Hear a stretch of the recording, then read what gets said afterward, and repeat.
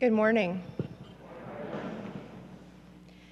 Listen to another parable.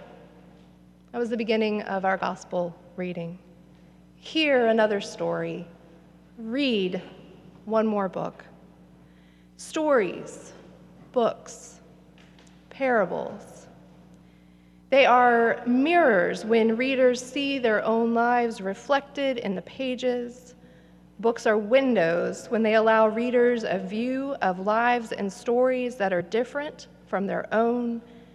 And books become sliding glass doors when readers feel transported into the world of the story and when they feel empathy for the characters. This is the argument of Rudine Sims Bishop, who's professor emerita at Ohio State University and has been referred to the mother of multicultural children's literature. Mirrors of our own lives, windows to others, or sliding doors to different worlds. She says this with regards to representation of stories and characters and ways of providing for marginalized people, especially children, to find themselves in stories. The stories of Jesus function in similar ways. For his audience, originally mostly marginalized people living in the Roman Empire, to find themselves, to understand God in new ways, and to think about the kingdom of heaven as something new and unexpected and the opposite of empire as they knew it. Jesus tells parables for the same reasons. His stories are mirrors to ourselves, windows into the lives of others, or sliding doors that take us to other times and places and situations. They tell us a bit about the people Jesus was teaching across time and space, which includes us. And they tell us a bit about God and a bit about the reign of God.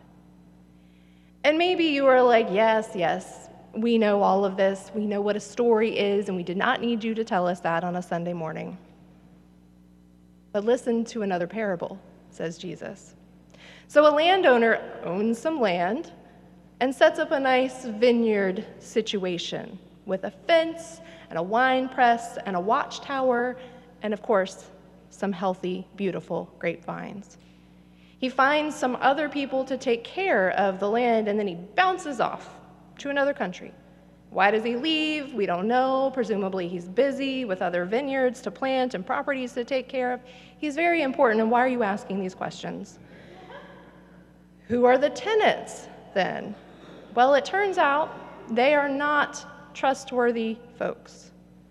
At harvest time, the landowner from afar sends messengers, servants, enslaved people to collect at harvest time, and in a surprise turn, the tenants beat and kill these messengers. So eventually, the landowner sends his own son, thinking they will respect my son, surely. And now we can see how this is going. The landowner is likely representative of God, God, the creator, who has created a beautiful, careful world for us, and we are the tenants of the earth, the caretakers of the vineyard. And the messengers that God keeps sending are all of the prophets and those who were not well received, those who were ostracized and harmed and worse. So in this story, Jesus tells of a frustrated creator yearning to gather a harvest of the fruits of the Spirit, not grapes, but love and joy and peace, forbearance, kindness, goodness, faithfulness, gentleness, self-control. God, creator of all, lovingly, carefully setting up all that we need for this life of flourishing, trying to reach out to us, sending messengers, not been effective. At this point in the gospel, John the Baptist has been arrested and then beheaded, after all. So the Father sends his Son to the people. And because we know the stories of Holy Week and Good Friday, we know where this is going.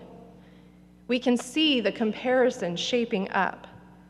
But for those listening to Jesus' words, they were rightly surprised and properly horrified that the tenants took one look at the landowner's son and decide to take all that he has, including his life. So to those who are listening, and by the way, Jesus is in the temple right now, and so the crowd includes the chief priests and the Pharisees. This is also, by the way, after the triumphal entry of Jesus that we celebrate on Palm Sunday. The crowd has praised him with loud hosannas. He's ridden in on a donkey. He's been hailed as a king. He has also already been to the temple, took one look at the money changers, at the financial abuse and exploitation, and flipped over the tables. Flipped tables over. That is frowned upon. He has also cursed a fig tree for not having any fruit, which could be metaphorical, or maybe he was just really hungry. But now, after all of that, Jesus is back in the temple. And so you can imagine that the atmosphere is a little charged. I'm surprised they even let him back in. The temple authorities are not happy. They're on edge. We hear they want to arrest him. And now Jesus is telling this story that is laced with violence. When the landowner returns, Jesus says, and sees that his son has been killed, what should he do? When Jesus asks this, the response then, their answer, is one of impulsivity and violence. Kill him. Crush them to a miserable death like they deserve. It is the people here, not Jesus, who voices this idea of God's judgment in the form of vengeance. At this point, if we go back to the idea of story as a mirror or a window or a door, the Reverend Richard Spalding, who's a Presbyterian pastor and theologian, has wondered about considering this story as a drill. Something with a sharp bit that digs, as he says, through layers of denial to the level of recognition. In this case, the drill has gotten us to this level of violence, retaliation, which just escalates the cycle. But if the drill gets down past these levels of violence and retaliation, we get to a place of repentance, a place finally where the water of new life can well up. But we have to move through it. We have to get through this state of violence. We also need to remember that it is the audience, the listeners, who are the ones that suggest vengeance. An eye for an eye, a tooth for a tooth, a life for a life. It's only fair. And if not execution, perhaps a life sentence in prison would work. But Jesus always surprises and reverses what we think. God will risk violence to be in relationship with us. But God will not require violence. God will not meet violence with further violence. And the punishment that is laid out here is not punitive so much as it is a consequence. Jesus says that the tenants will be removed from the vineyard, that the kingdom of heaven will be taken away from them. He is showing us what we miss. When we fail, when we sin, when we fall short, we miss out on the full and fruitful flourishing of life that God has in mind for us. The Pharisees, the chief priests, those who will plot to arrest Jesus, the crowds who will turn their loud hosannas into cries of crucify him, even the disciples who will betray and deny and scatter in fear, and each one of us who does the same. We are not met with threats or retaliation or harm. Separation from the kingdom is the natural and inevitable result if we choose that violence. Just like the loss of light is the inevitable consequence of stepping into a shadow. And it isn't a consequence that God chooses for us. Instead, we miss out. We do not get to become our full selves. We do not get to live into all that God would have for us in the full reign of Christ. For those who choose violence and retaliation, Jesus says the kingdom of God will be taken away from you. For those who would crush in response, Jesus says, the stone the builders rejected has become the cornerstone.